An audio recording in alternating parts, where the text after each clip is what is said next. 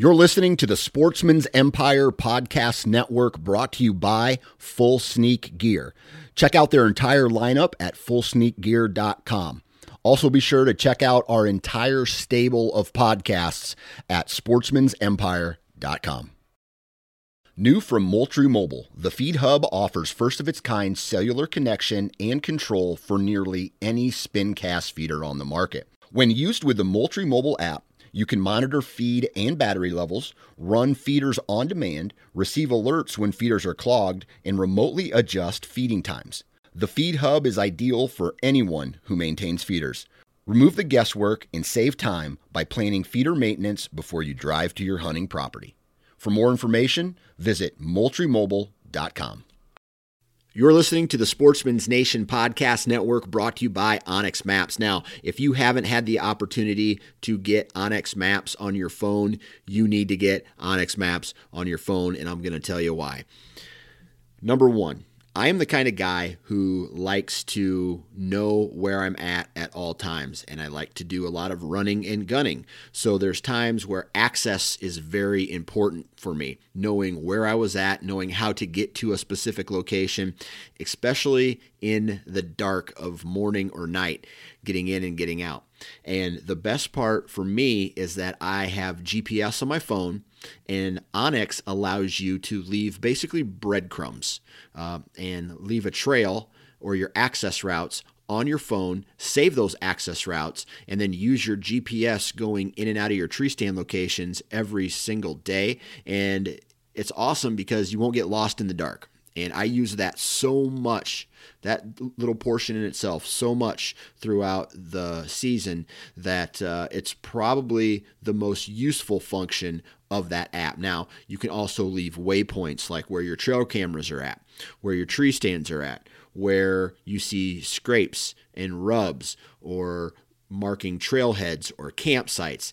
This is the perfect app for a do-it-yourself hunter. I mean, really for all hunters, because it allows you to journal your properties that you hunt, right?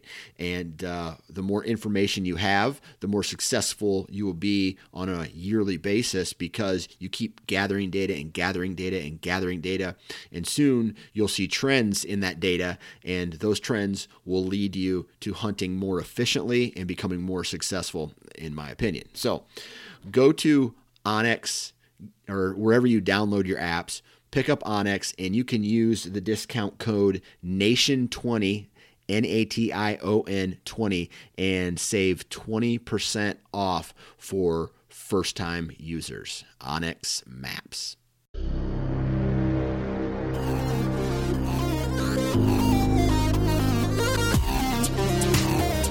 Welcome to the Transition Wild Podcast, brought to you by Expedition Archery. I'm your host, Adam Parr, and you're listening to episode number 57, where we talk hunting, photography, and life with Fred Bohm. Hello, and thanks again for tuning into the Transition Wild Podcast, the number one source for Western big game hunting. The holidays are upon us. Christmas time is here. I hope you guys get to spend a lot of time with family, open some gifts, have some laughs, drink some beer, eat too much food, and just decompress and rewind and also think about the past year. For me, as far as hunting goes, it was very, very limited.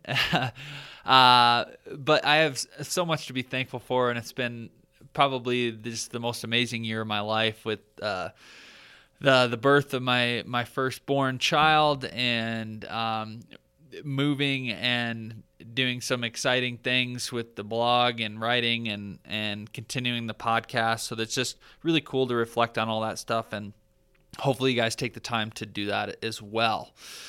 My guest today is Fred Bohm, and he's a returning guest. I had him on the podcast almost 2 years ago now. It's been a while, and I don't know why it took so long to have him back on, but I did get a lot of good feedback. Everyone seemed to really enjoy that initial episode with Fred. During this podcast, we don't really talk about anything in particular. I'm just kind of chatting with Fred like I would a long-lost buddy, and we're catching up on this past fall's hunt and kind of what he's gotten into, some of the animals he's taken. And then we dive into talking about, with me being a new dad and him involving his kids in the outdoors and really kind of introducing them to a lot of cool things and life skills and getting them involved with the bigger picture. Talk about photography, his writing style, a blog. He's a small business owner. And we just talk a lot about that. And we talk a little bit about life and just the meaning of the world and what it all is. It's just really fun. It's not anything in particular. It's more of a BS session. But Fred's a really cool guy. I look up to him in a lot of ways with his work ethic, his hunting style, his writing. Just an all-around great dude. So I hope you guys enjoy this. Let's not wait any longer. Let's get Fred Boehm on the line. Before we begin, today's episode is brought to you by Expedition Archery, manufacturer of the world's finest archery experience.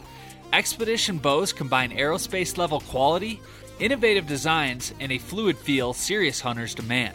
Test drive one today at your nearest archery retailer and view their full lineup at expeditionarchery.com.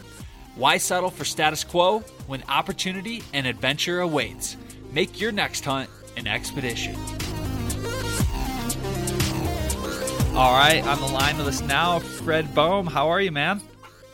Not too bad, Adam. Hey, man, thanks for having me back on. Yeah, much appreciated. Thanks for taking the time to do it. I was looking at our call log here from Skype, and the original conversation was back in February of 2018, so it's been almost 2 years. I feel bad. We need to do it more often. No worries, man. Hey, I know how it goes. It sounds like you're a new father at this point, so I know how life gets a hold of you and makes it pretty much impossible to plan anything. So it's been a wild year so far with moving and remodeling a house and an apartment and having the baby come end of August. It's been a circus, but I wouldn't trade it for anything. No, man, it's absolutely awesome. Adds, complete confusion to your life, but it's yeah, I'm the same. I'm with you, man. I wouldn't trade for the world. It's amazing and crazy at the same time, but it's that's life, Absolutely. Well, how was your Thanksgiving? It was good. It was real good. Actually, went up with the family went up to the mountains. We went up there for about a week. Had Thanksgiving, did that type of stuff. Just kind of hung out and just did a little bit of work. But it was nice to get out of the hustle and bustle of Denver. Just kind of get up to the peace and quiet of the mountains and chill out for a little bit. So it was a great Thanksgiving. Yeah. It's always fun when you can get away and eat too much food and take a nap and decompress a little bit. Absolutely, man. Exactly how it went down too. So always much needed. Well, I've been following a lot of stuff on the social media with a lot of your hunts and man, you've had a jam-packed and successful fall so far. Yeah, I got I guess lucky. It just was managed to get a bunch of hunts in, from Western hunting out here, Denver, and then a good bit of whitetail this year, between South Dakota, Kansas, and then going to be maybe getting up to Nebraska here because I'm kind of chomping at the bit and looking like I got a little bit of time open. So, yeah, it's just a good amount of time in the woods, so can't complain there. Yeah, I saw this your first year hunting Kansas. I've hunted there 3 years for whitetail, and it's been an absolute blast. How has it been for you? Have you been able to spend a decent amount of time there, or has it been kind of sporadic so far? It's spent a good amount of time there. I think it was 2 trips, and I did a short scouting trip to begin with. But that gets a little bit tough, as you know, because I'm hunting all public land, and that walk-in access, you really can't access the properties until pretty much the opener. Yeah. So it was a little bit tough that way, trying to figure out where to go. It was more just kind of peeking around. And then 2 separate trips out there to actually hunt it. And it was phenomenal. I mean, everything they say about Kansas, I think is true. And good amount of public land, some bruisers when it comes to deer.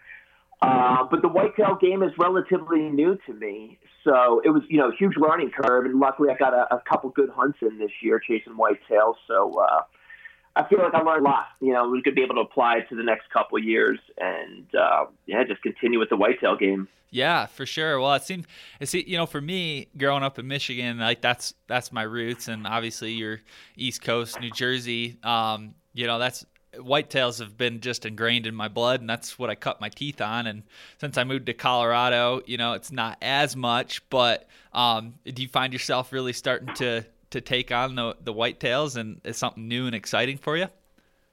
Absolutely. I mean, I think it's just a totally different game than what we do out here whitetail hunt, or out here, just whether it be hunting elk, antelope, mule deer, that type of thing. It's just kind of after a long season out west here, which, I mean, it's kind of crazy. If you're in Colorado like we are, and you're an archery hunter, you got September, really, maybe a little bit into August as well, but then your season's kind of done. So if you want to expand it and you want to hunt more than maybe a month and a half, you got to go to other states. So I've kind of turned on a couple of years ago to the whitetail and the Midwest thing and how long their seasons are.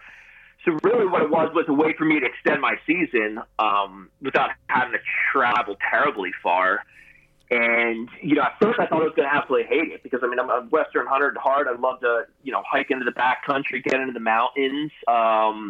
But then realized it was a totally different game. It was, different mindset. It was more about patterning animals and a different type of chess match, what I, really fell in love with. And at the end of a long season of hiking around and losing a ton of weight in the backcountry, it's kind of nice to sit your butt in the stand sometimes and just breathe it out a little bit. So I found it really nice, like, the order you end up doing it, crush it in the beginning of the season with the Western hunting, and then just kind of relax in the Midwest, chasing whitetails. I love that. Yeah. And the cool thing about whitetail, especially Western whitetail hunting, Kansas, Nebraska, South Dakota, is that you can throw a little bit of a Western, get on your feet, spot and stalk, put on the miles too, but you can also sit those river bottoms and hang a stand and just chill out, which is, like you said, it's a breath of fresh air for me because sometimes I don't want to hike a mile in, or I don't want to walk an hour before I can start hunting. I just want to, sit my ass down in a stand and chill out. Exactly. And that's it. And like you said, I mean, you can do the Western thing when you're out whitetail hunting. And I had to do that this year. We had talked about that recent or you had mentioned that recent article I wrote about South Dakota and some of it, what it talks about in there, some of the crazy flooding that's going on. And I mean, I don't even think they know what to do there. And some of the areas I went to go scout,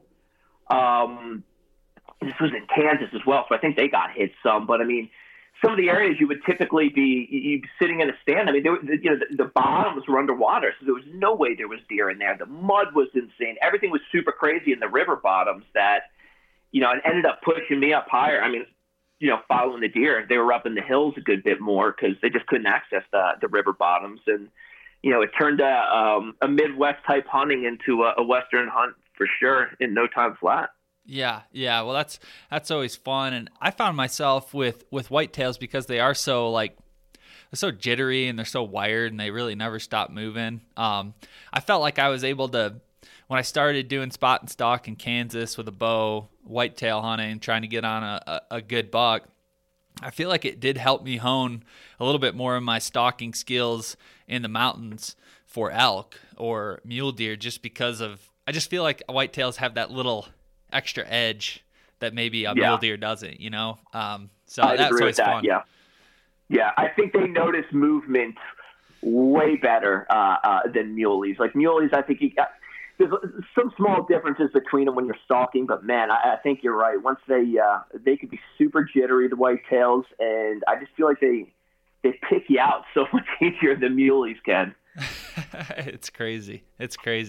I often find myself, just being that I'm from Michigan, you might not be in the same boat, but I often find myself having this conundrum of if I could only hunt elk and mule deer or whitetail for the rest of my life, what would it be? Like elk in the mountains or whitetails in the West? And I find myself bouncing back and forth, and I can't quite come up with a conclusion. Do you have, now that you've hunted whitetails and you're really learning that game versus hunting elk or mule deer in the mountains, do you have a side that you would choose?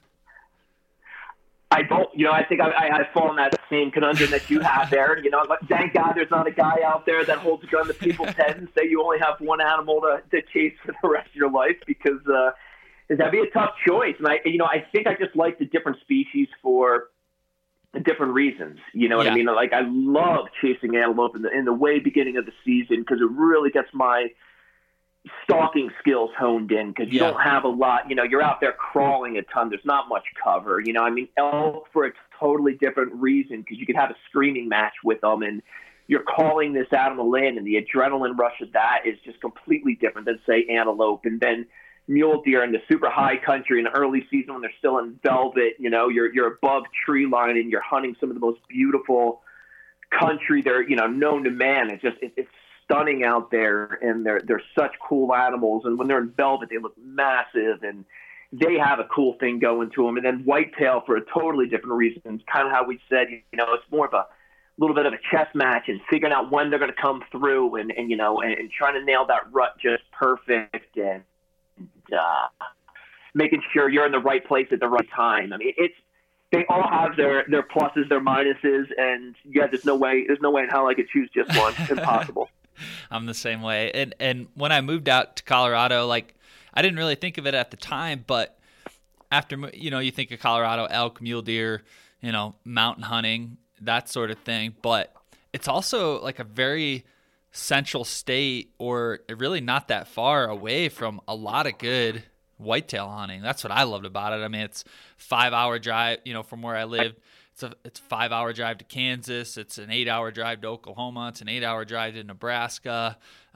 Eastern Colorado's got some good whitetails as well. So it's like very centrally located for that as well. So that's what's cool. Yeah.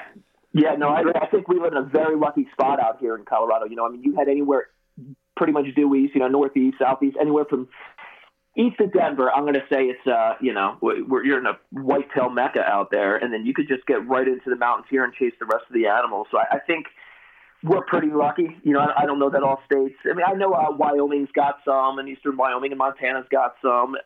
But no, I think we're really lucky living out here in Colorado. For sure. So the state, or the first hunt you started off with is here in Colorado, right? You were doing some antelope.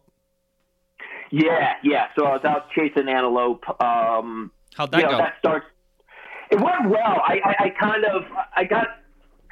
saw two really, really nice ones that may have been around 80 inches. So I kind of got obsessed. I'd done well the last couple of years with antelope, and my goal this year was to kind of put a big guy down. Was in my head. So I was being a little bit silly with that, getting a little bit picky. But that, that's just how it is sometimes. So that went well. I saw a bunch of great ones. I had a ton of stalks early season, but ended up, with a tag that was not filled. But that's not everything. It was a ton of fun though, and put a bunch of days into that. So it was really a great way to start off the season. Yeah. Then after that, I jumped into my mule deer hunt, my high country hunt for that, and that took up a good part of September, and really only got to go out and elk hunt for. What did I get in? I think it was like 3, maybe 4 days altogether for elk. So it really turned in a lot to the antelope, putting a lot of time into that, and then that mule deer hunt. Luckily, on the mule deer hunt, I was managed to get a good one. Yeah, it was a great deer. Velvet, yeah, too. It was cool. It was I love those hunts, and it just one of those that just turned out perfect, and guy offered me a great shot, and it was well within my effective range, and it was just went down in the craziest storm I think I was ever involved in. I mean, it was thunder, lightning, hail. By the time I got done butchering him, I mean, my underwear was soaked. My boots were just overflowing with water, and I'm standing out there trying to butcher this deer, and I'm by myself, and took a couple trips to hike this guy out, but it was pretty epic and a hell of a lot of fun. So I saw that from the photos. There's one there in the article that you're like it's literally hailing, and that photo captures it very well. It was brutal. Yeah, it was gnarly. I mean, I had rain gear. It didn't even matter. I just stripped it all off. I'm like, the hell with it. Everything is just drenched to the core. It was brutal, but that's what makes it so much fun, especially looking back. Type 2 fun. When you're doing it, you're screaming and cursing at yourself why the hell you did it, and but then afterwards you look back and like, that was pretty epic. Yeah, that is really cool. And does that type of hunt, I mean, are you the type of guy that's saving up years and years and years of points and then burning them, or are you kind of trying to do a mule deer hunt every year, or maybe save up a couple points and then try to do a hunt? What did that structure look like as far as the draw for that tag? No, luckily, being in-staters, we could usually draw a tag every year. Especially it's like famous units that people. I definitely don't do that, man. I try to hunt as much as possible. So I usually could get a tag with 0 or 1 points, and I jump units for sure. I'm one of those guys that doesn't have like this set plan and like this one area, and I know that could hurt my success for sure. And I don't suggest that to everybody, but just kind of this. I don't know. Half of hunting for me is really the exploration as well. So the area I went this year was different than the previous years, and so I jump around a good bit. But I'm always looking for a unit that you at least have a chance to get with 0 points. Yeah. So that's how that one went. I think I might have had one with that one. I don't think I did hunt mule deer the year before. I wasn't able to pull a tag, so I had 1 point going into that. So that was 100%er. Yeah. But no, I typically don't save a ton of points. I try to hunt as much as I can every year. I think there's a lot, there's a misnomer where a lot of people believe that there's this magical one unit that they need to go to, and there's going to be 200-inch deer running everywhere. They're going to be hitting them with their truck on the drive-in type of thing. And I just don't, with Colorado, we're in the mule deer factory out here. I think every unit holds a pig. Oh yeah. There's a big guy, and so it's, I don't really see it as, just saving up for a specific unit or two. I think we could do pretty well just jumping about, just pretty much getting in anywhere. Yeah. And I've been saving my mule deer points for the last like 4 or 5 years since I've been out here, and I'm just thinking about it. It's like I don't want to be the guy that saves it up for 15 years and burns it on like this mega unit or whatever. Like I think I need to find a unit that I can burn it on, maybe 4 to 5 points for a resident, and then start doing like what you're doing, jumping around, doing some high country stuff, whatever, just to get the turns in. Yeah, and I think that's huge too. With there's a bunch of wind creep going on these days, you just don't know it. And for elk, I just been hunting OTC, and I have been saving some points for a specific unit, but I mean I don't know that I'll ever be able to obtain it, because it seems like every single year another point gets added to it of what you need. The point creep's been so crazy. Yeah. So I'm debating the same thing, whether I just burn those points and then try to go for an every other year here in Colorado for elk with the draw unit. It's tough. It's tough in Colorado with the way they structured our point system, and but it just is what it is, and you play the game, right? I mean, that's just kind of how that works out. So. Exactly. So you did the pronghorn, you did the mule deer, and then what was your first whitetail hunt of the year?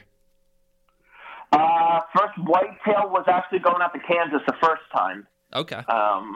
Went out there, I got a doe, and that was just kind of more exploring, because you get a doe and a buck, and that was just kind of exploring the areas. Was able to put down a doe and just get some meat in the freezer. So that was the first one, and then came back, and then not too long after that, went up, and I go up with some buddies up to South Dakota, and went up there for about, I think it was 6 days, and got a deer there. But then, I kept hearing rumors that the rut was full on down in Kansas, so I kind of had to excuse myself from up there. Once I got a deer, I'd be like, man, I got this tag burning a hole in my pocket down in Kansas. The rut is on full swing down there, so then at that point headed back down to Kansas to continue on hunting. So that was about, I think I was on the road for about 9 days altogether, somewhere about there. Very cool. Yeah, between those two hunts. So yeah, it was rad. And what is your lodging situation look like? You setting up a tent, camping out of your truck, or you grabbing a hotel room? What do you do on those hunts? Good old back of the truck. It's awesome. Perfect. Just got a cap in there. And then what you can do in a lot, and what's super cool about a lot of these Midwest towns, is a lot of them have like a little city park where they have electric there. They got bathrooms, like the full deal. And it's usually about $10 a night, or maybe even cheaper in some of the little towns. And what I do is I just bring an extension cord and a little electric heater, Set up my sleeping bag, I like a nice mat in the back, nice and thick, to sleep on, and then just run that heater all night back there, and a power strip where you can recharge everything, your Onyx, your God knows what, a ton of electronics that make just endless, all the stuff that makes it into the woods with us these days. But yeah, so then you can just sleep in the back of the truck, and I mean, it's super warm. It can be a brutal, brutal night out, but with that little heater, that just keeps that, the back of the truck plenty warm. So they make it super easy. You don't need to spend a ton of money. I have a tough time justifying to the family. I mean, I got little kids and, family to take care of. I mean, the tags are expensive enough. I just can't really justify staying in a hotel. So, boom, back of the truck does the trick. Well, I think hotel kind of cuts in on the experience. Like if you're going with some buddies and you're doing like a hunting trip, like hunting camp feel, like if you can find like a cabin or something that's a little bit more rustic, like that's cool. But I tell you what, when I did that solo hunt to Oklahoma last fall, camping out of the back of the truck, had a truck topper with a air mattress in the back and sleep bag, cooking there. Just that was my life. That was my world, and I could go wherever I wanted. It was honestly just the coolest thing. So I love that you do that as well. Yeah, and it keeps you super mobile, which is nice because like if you're in an area and you're like, man, this just really isn't cutting it, and then you got a hotel for like a week or something, and you're like, well, no, I'm based out of here. No, you could just kind of use you got a little mobile command unit there, just rip it around in the truck, and you stay as close as you can to the area you're hunting. And I agree. I think it's a great way to go. Very cool. Very cool. So any more whitetail hunting in late season? You going to head back to Kansas at all? Any other states? Well, Kansas I'm tagged out, so I can't go there. I can't go to South Dakota, but have been debating. I got a little bit of time next week open, and I think the wife's getting tired of me being around the house already, so she's kind of encouraging it. She's you maybe had a couple days out in Nebraska, because the beauty of that one, that's an OTC tag, and you can just pick it up any time of the year, 10 days before, or a day before the hunt type of thing.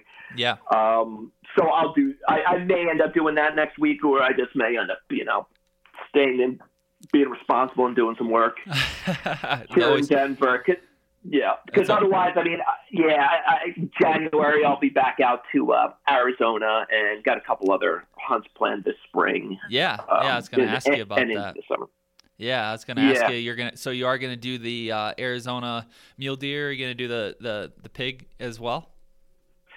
Well, I'm a knucklehead, and I forgot to apply in time for the javelina. Yeah, so I missed that, and then the unit I usually go to, it didn't have any leftovers. But there is some leftovers where not too far from where I hunt, so I may pick one of those tags up. But really, just concentrate on the coos and mule deer.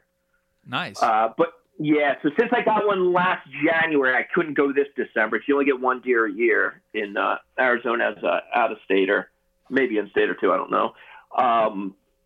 So I couldn't go this December, but yeah, January that resets because they're on the calendar year for theirs. Got it. I remember you saying that. Yeah. So that's one of my favorite hunts of the year too. So when it starts getting miserable here, it's freezing cold. Boom, jump down to the desert, and you're in a t-shirt hunting animals. So I love that. Yeah. Yep. So definitely, that hunt will be in there. Very cool. Very cool. If you had to pick your favorite hunt from this past fall, which one would that be? From past fall, that's a tough one. I'd probably say the mule deer because I don't know. I just love the country, but above tree line stuff in the mountains. I don't know, but Kansas was that was the biggest whitetail I've shot so far, so that was super cool. And how that went down, I don't know. How do you answer a question like that? They were all awesome. I know. Well, that's cool. You get such a wide variety of stuff, and it sounds like you've had a hell of a fall so far, and that's awesome, man. It sounds like a really great time. Yeah, no, it was. And just looking to continue it. Heck yeah. So we talked a little bit about it when we first jumped on the podcast here, but I'm a new dad this past August, and it really cut down on my archery time this fall for sure. Bad timing on my part, but I'm so looking forward to getting him out. When he gets a little older, but like what's that like for you? I know you got a couple young kids, and I've seen from some of your pictures and articles, you're starting to get them involved and taking them with you on some hunts and getting them outside. Yep. Like, how cool is that? It's awesome. I mean, it's a totally different game. Like, hunting, it's typically, it's a selfish sport. It's just all about, us as individuals going out there and seeking these animals out. But when you start incorporating your kids into it, it's really cool to see them light up. I mean, I got a 2 and a 4-year-old, and we started out, gosh, it was last year. It was the first real hunt we took them out on. And I mean, they had been out like pheasant hunting, but we went into the mountains and went grouse hunting. I'd work the dogs, have the little one on my back, Greta, our youngest, have her on my back. And then, I'd work the dogs. My wife would take the shotgun, and my other little guy would be running around my feet. And they got to see the full experience, to go out there and the dogs working, and that you got to work for your food. And then they saw a grouse, shot out, out of a tree, because I wanted them to experience the whole thing. Wing shooting really wasn't going to happen with little kids running around. But I don't know. It was super cool for them to see the experience from beginning to end. And I was kind of blown away by how naturally they took it, if that makes sense. Like, yeah. they weren't like, oh, this is weird and there's a dead animal and then we're going to eat this thing. Like, it just seemed like, my son picked it up and wanted to pet the feathers, and then he was so excited to go back to the campsite and cook it up. Like, it was super cool to see. And to involve somebody that, you're shaping their future. I don't know. It's one of the coolest things I could do, and I try to incorporate them in as much as possible. And I took my son this year on I had some buddies who got a rifle tag, and I was going to go up and help them for cow elk, and took him along, and he got to experience the full thing. He got to see see some elk and watch my buddies take a shot at it and completely whiff. So he also learned that hunting isn't an automatic. That is, it's a tough thing to do, and you got to hike a good bit, and it's good, but it's trying to find that line of getting them out there, pushing them a little bit so they know it's hard work and what's involved in it, but also not, okay, we're going 8 miles into the backcountry, get your shit together, here we go. Yeah. You know what I mean? Like, you want them to have fun. You want it to be a great experience for them. So, it's trying to find that fine line of, making it tough enough for them that they understand that, but then also that they really enjoy themselves. Yeah, exactly. And that's important. And I think it's cool. I mean, to be that young and already getting them involved, I think the sooner the better, right? Like, because you start them off really young like that, then it is a natural thing. It is part of their life. It's not like, okay, we're 15, I've got my hunter safety now, let's go out and hunt. And along the way, I'm sure there's just a lot of good life lessons that can come out of hunting and being outside too. So that's pretty neat. Yeah, I agree. And, and I think at this age, really, the way I usually explain it, when I have to explain this to family and they think we're crazy for doing it. But at this age, what we're doing is that we're defining their normal. You know what I mean? Like, if this feels normal to them, like, this is what we do. We go out into the woods, we camp, we work for our food, and it's not just going to a grocery store and picking something out of cellophane. Like, there's a life involved that we're taking here. Like, getting them to understand that at an early age, or at least see it and experience it in some way, absolutely, it's going to believe it's going to define them, and it becomes their normal. So that's like, you're setting the bar right now about what life is, and what to expect out of it. And they'll get into it later on, or they won't. It depends how it is. But at least right now they get the experience and they get to see it. And I agree. I think at the younger age, I think back, like, what did the Native Americans do? They didn't coddle their children at 2 and 4 years old and say, hey, no, they were involved in everything as well because they had to for survival. So I don't know. That's at least what I'm doing. Hopefully I don't screw something up along the way, and I could be wrong, but that's the way we're handling it. No, that's badass. That's really cool. Have you got the oldest one into, shooting like a little toy bow yet? Or are they familiar with weapons and shooting, or not quite there yet? Are you kidding me, man? I just had both my son and my daughter before this call. They were chasing me with their little bow. And then we have our – they're insane. Yeah, they're these little plastic bows, with suction cups on the end. And I mean, we have our poodle pointer in the house, and he's terrified. He's laying under my desk because they're chasing him, thinking they're hunting. We're gonna hunt Breaker. We're gonna hunt Breaker. So then, this dog's terrified, and he actually brought his bow out. When we went out and did the elk hunt, and he was telling my buddies, he's like, "Well, I'll shoot him first with my bow, and then you could shoot him with your gun." And I'm like, "All right, see how this works, bud." But that's so cool. Yeah, no, they're involved in it. And also that we do own a Sage and Breaker, which makes firearm cleaning products. So they're aware, they're aware of firearms, they're aware of what we do to whatever extent that a 2 and a 4-year-old can. But no, they're involved with it. They understand it, and we work through the safety stuff with them. And it's part of their life. Yeah, that's awesome. Very cool. And like you said, and I've seen from some of the pictures, it looks to be like your wife, is very involved in the outdoors and goes on some of the trips and hunts with you.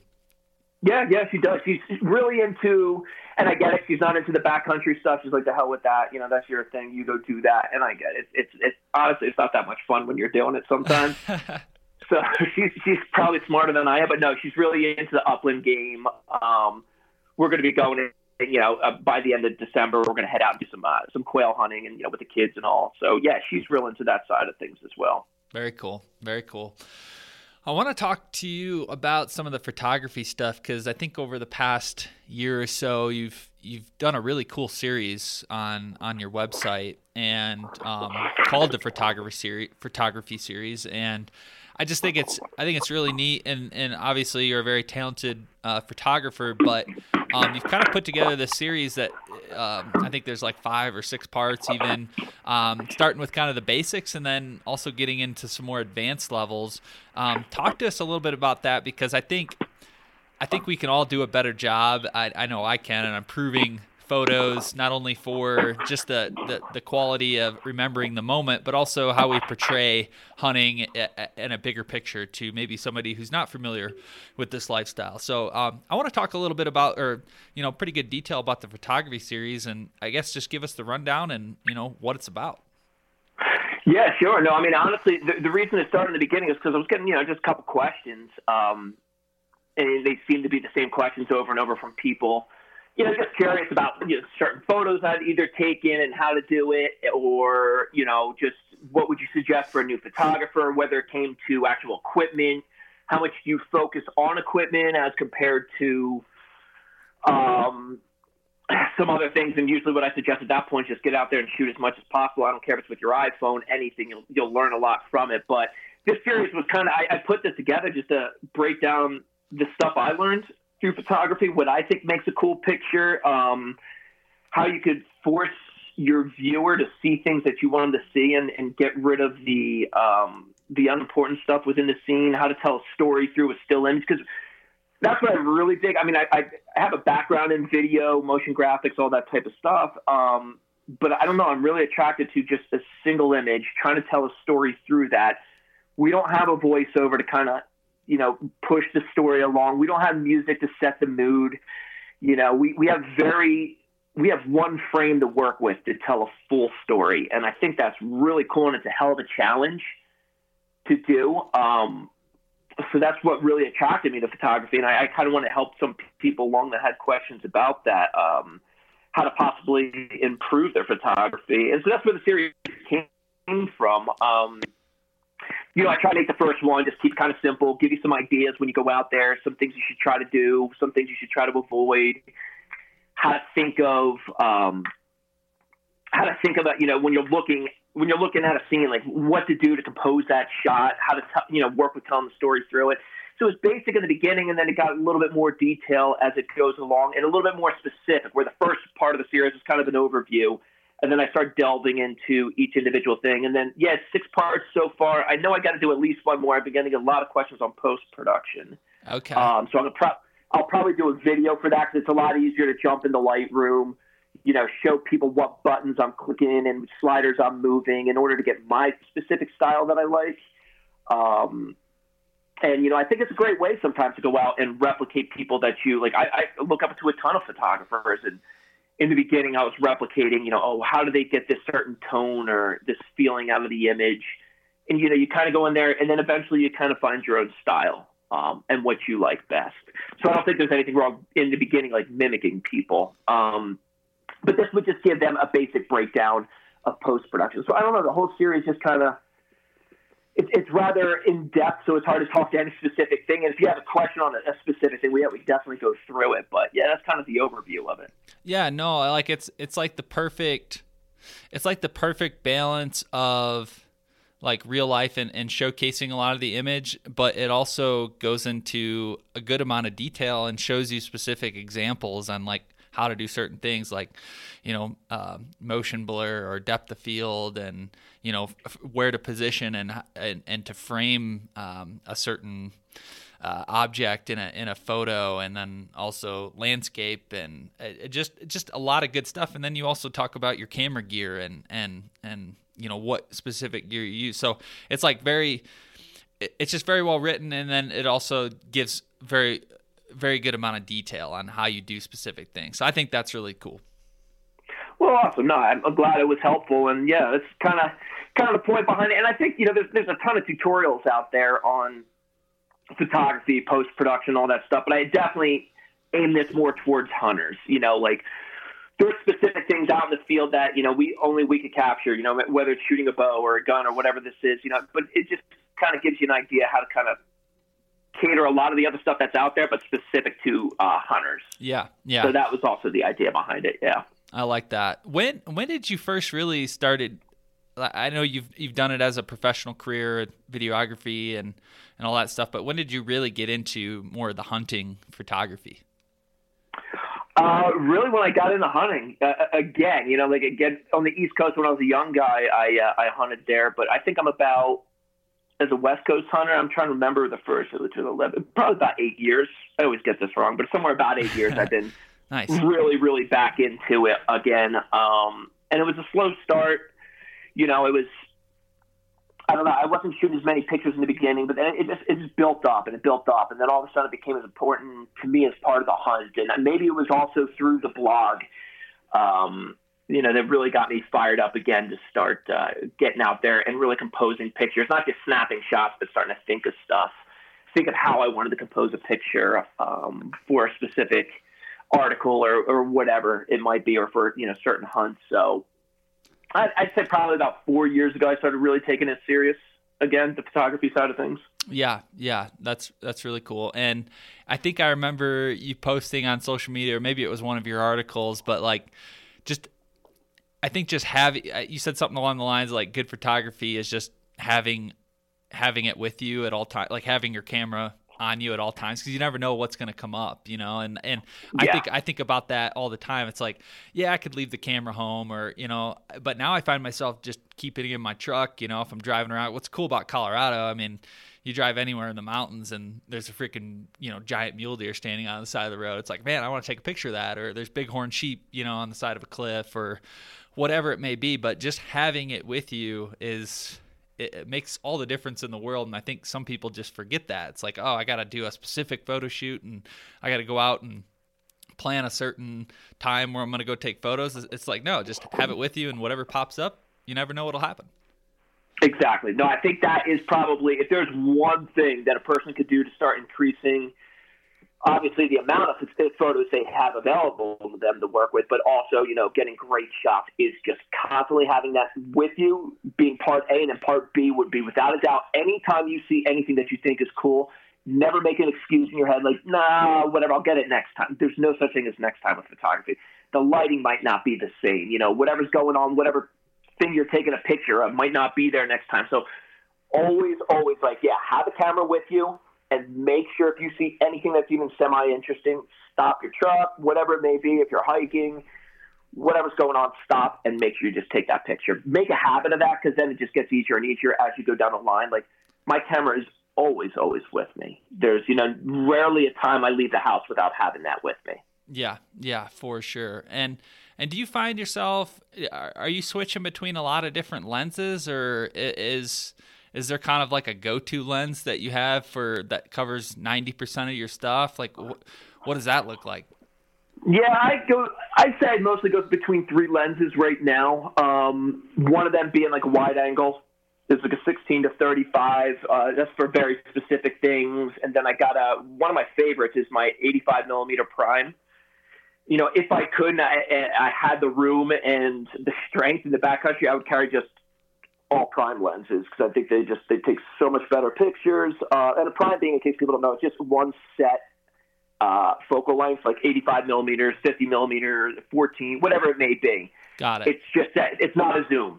I think because typically with zooms towards the end of where it zooms or zooms out or zooms in, it could get a little bit squirrely and the picture's not quite as crisp. So I have that one. I love that lens. All product photography, just about I do with that. Any kind of close-ups with people, any kind of portrait type photography, I try to use that lens.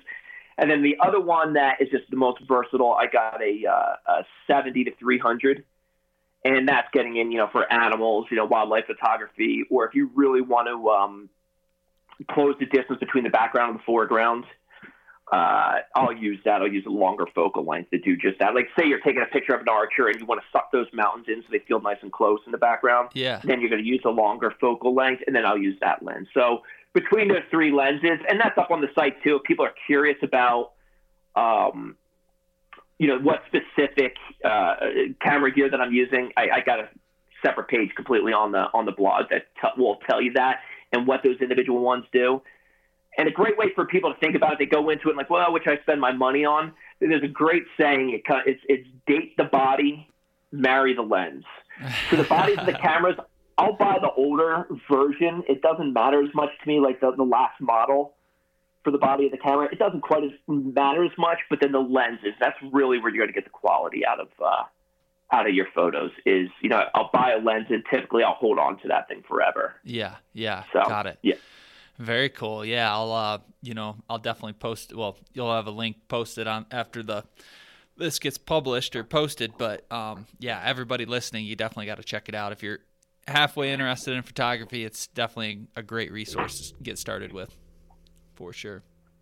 I want to talk a little bit about your writing style. I've been following the blog for a long time, and I've just always really enjoyed just the articles and the way you structure things and like the unique perspective that you have. It's not just like telling of a hunt and like, oh, I parked the truck here and I walked up the mountain here and this deer was bedded over here. It's not.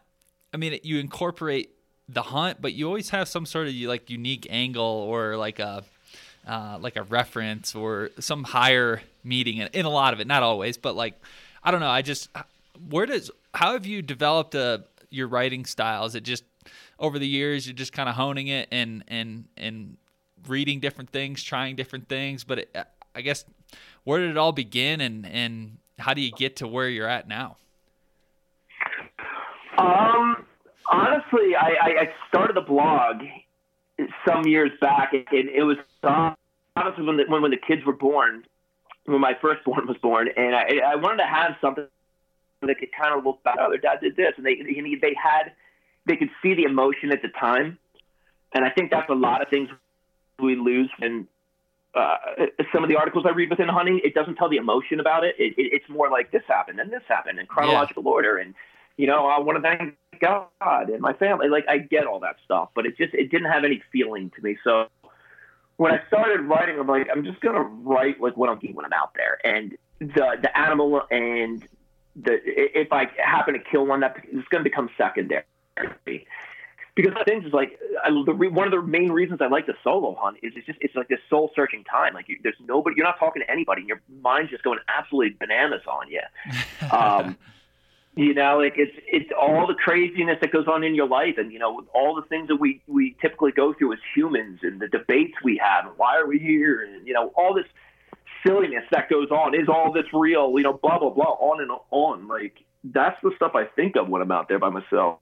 So I wanted to incorporate that into my stories, so I could look back, and if I had read it and I'm an old man and I forgot my whole life and I wanted to see what I did as a younger guy, I wouldn't just see the hunts and what animals I killed, but how I was feeling at the time, and the human element to it, not just the play by play. So I guess it just started like that. I never realized it would be a certain style, and I've heard that a couple times from several people that there's a style to it. I never realized that there was a style to it.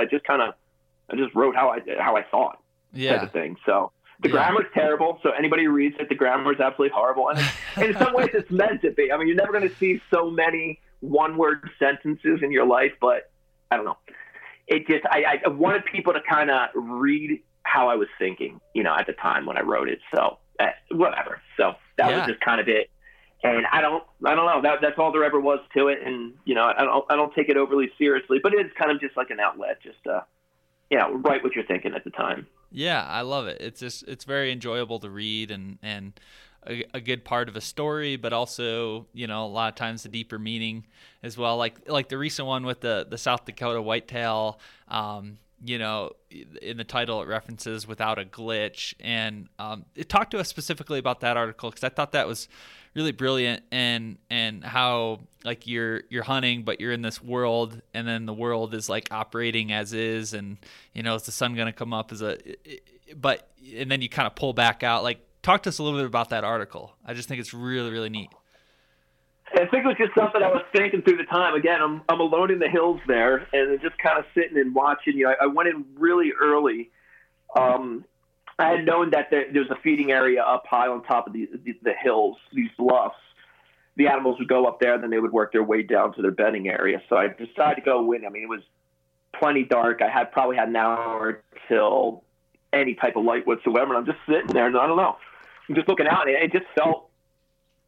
I think it's this constant conundrum, and I think it's most humans, but I think it digs really deep with me for some reason. But it's just coming to terms with our own mortality. If this all really doesn't make sense, are we really here? Is this just are we in a game type of thing that somebody else is playing? Interactions with other human beings. Like, what does it all mean? Like, I don't know. Yeah. So that's just where my head was at. I don't think it's 24/7, but that's where my head was at the time. And, I'm just kind of looking out there and I'm like, well, what happens if there is a glitch? And all of a sudden I'm not really hunting at all and I'm being hunted or God knows what. The sun doesn't come up. That's all just a big joke that, this system's playing on us. So I don't know. My head kind of got crazy with it. I wrote that and I put that in there, but I don't know. That was the thought behind it. And I just kind of let the thought just vomit itself onto my word processor. I think that's really cool because, like, especially when I'm hunting, you do whitetail hunting for sure. You do have a lot of just downtime on your hands, and I do, like yourself, find myself just thinking about all sorts of crazy things. And you think about, okay, we're just a rock floating in space, and then with that, it's like, well, what is I mean, it just. You do go down those rabbit holes, and I just think it's unique and it's cool at the same time that you were able to incorporate like a deeper meaning like that into the actual hunt. So like it's a very cool dynamic. I love it. I appreciate it, Adam. Thank you. Yeah, you're welcome. Well, cool, man. Well, what's all been going on with Sage and Breaker? Tell us a little bit about that. I know from the previous episode we talked about it quite a bit, but give us the rundown on Sage and Breaker, maybe some new stuff you've come out with. What's the rundown, man? Well, we're growing it, trying to grow it to a certain point where we can still manage it because we're a small company. I definitely want to keep it that way. I really did get into it, and for those who don't know what it is, sorry, maybe I should just clarify that. But again, I said it a little bit earlier, but we make firearm cleaning products for particularly, high-end firearms, like stuff that, I don't know, like, it's funny. I do some gun hunting. I do a heck of a lot of bow hunting. I've never been attached to a single bow I've owned. My guns are a totally different story. There's a legacy attached to them. I had it, on my father's deathbed. He gave me one of his guns, and there's a lot attached to these firearms. I have my grandfather's 22 Magnum that I used to shoot groundhogs with him with. So that it became a very important part of my life. And so what I decided to do was make really high-end firearm cleaning products to keep these guns around, be handed down through the generations. So, we make our version of like a bore snake. We make these really high-end gun mats that are like leather, wool, wax canvas, just really nice stuff that's as pretty as the guns that lay on them. So we've been building. We've been adding a bunch of new products. We're coming out with a really high-end grease. We're going to be getting into firearm cases, that type of thing. But, still trying to manage it and keep it small enough where I can individually, or my wife could talk to the customers if there's any issues or if there's any questions. Yeah. We can handle it. I don't want it to get wonky and, then all of a sudden it becomes, I don't know, a company that doesn't care. It's an important part. Hunting is such a huge part of my life, and the people involved in hunting are a huge part of my life. Like, I don't know. I want to feel that I can serve them with this company in some way and make sure I take care of them at the same time. 100%. So you exclusively sell online, correct? Yeah. We're not going to do the retail thing. It's they kill. Yeah. No, we're going to stay online. That's a whole nother headache. Strictly. It is. It's just one I don't want to get into, and because then somebody else is dealing with your customer service, and they can't explain it as well as I can, and I don't know. Maybe I'm a control freak. Who knows what it is, but I just like being able to talk directly to my customers, and online's the best way of going about it. Yeah, that's really cool. And so what are some of the more don't you have like a popular like cleaning kit that's pretty popular, like your best seller? Like what are some of your best selling products, maybe, for the average gun hunter, upland bird hunter, shotgun hunter, rifle hunter? Like what's a good product that's pretty popular among your clients? Well, I think what's necessary, it goes from what's absolutely necessary, and then it gets a little bit more extravagant, depending on how into it you are. But I think, a bore cleaning kit, absolutely necessary. You need that to clean out the bore of your gun. You could get a rag from anywhere, and wipe down the outside.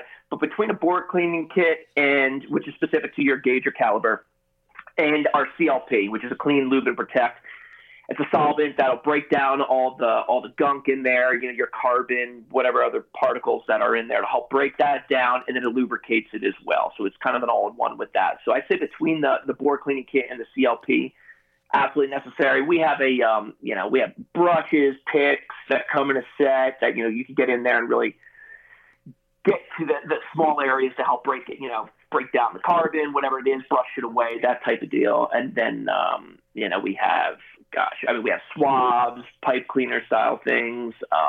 And then our gun mat is definitely one of the most popular things that allows you to lay the gun out. It's got all these pockets in it that you can keep all your cleaning products with. And then it rolls up so you can chuck it in the back of your truck, clean your guns at the end of the day on the tailgate or, out in your shop, whatever you want to do. But it's a way of organizing all of your gun cleaning products and giving you a surface to clean your firearms on that'll both protect the surface and the gun itself. I love it. Very cool. So what's coming down the pipe for the holiday season? And I know you're doing some hunting, like you said, in Arizona and some other stuff coming up, but are you going to try to hit any shows, doing any traveling? What's next on tap for Fred? Well, January is going to definitely be Arizona. February and a good bit of upland I'll be doing in January as well. But in February, we're actually going to be out in Pheasant Fest with Sage and Breaker. Cool. We'll be out there in Minneapolis.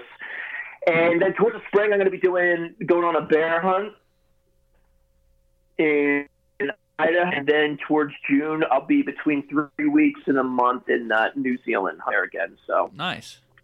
And then anything I can do to fill in between, maybe some turkey hunting here and there, and anything else I can find in whatever other place will let me allow me in their state to go hunt. So. Very cool, man. Well, this has been really fun catching up with you, Fred, and talking hunting and the meaning of life and the meaning of the world. And I'm not the guy to go to for that. Believe me, I have no idea what I'm doing.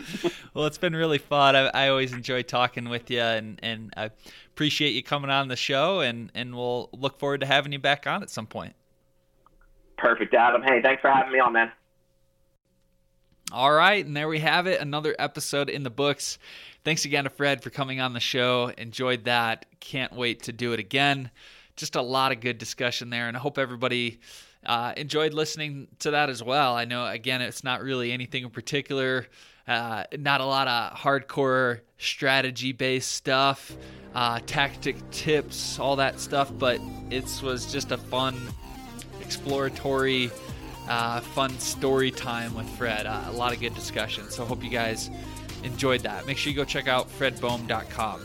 His articles, his photography, stuff he has going on there. It's inspiring. It really is. If you're into hunting, if you're into the outdoor lifestyle, if you're looking to improve your photography skills, look no further than his website. You should just follow him no matter what. FredBohm.com. All right, that is it. Thanks again to our sponsors, Expedition Archery, Skull Brew Coffee, and Outdoor Edge Knives. Thanks again for tuning in, and we'll talk to you soon.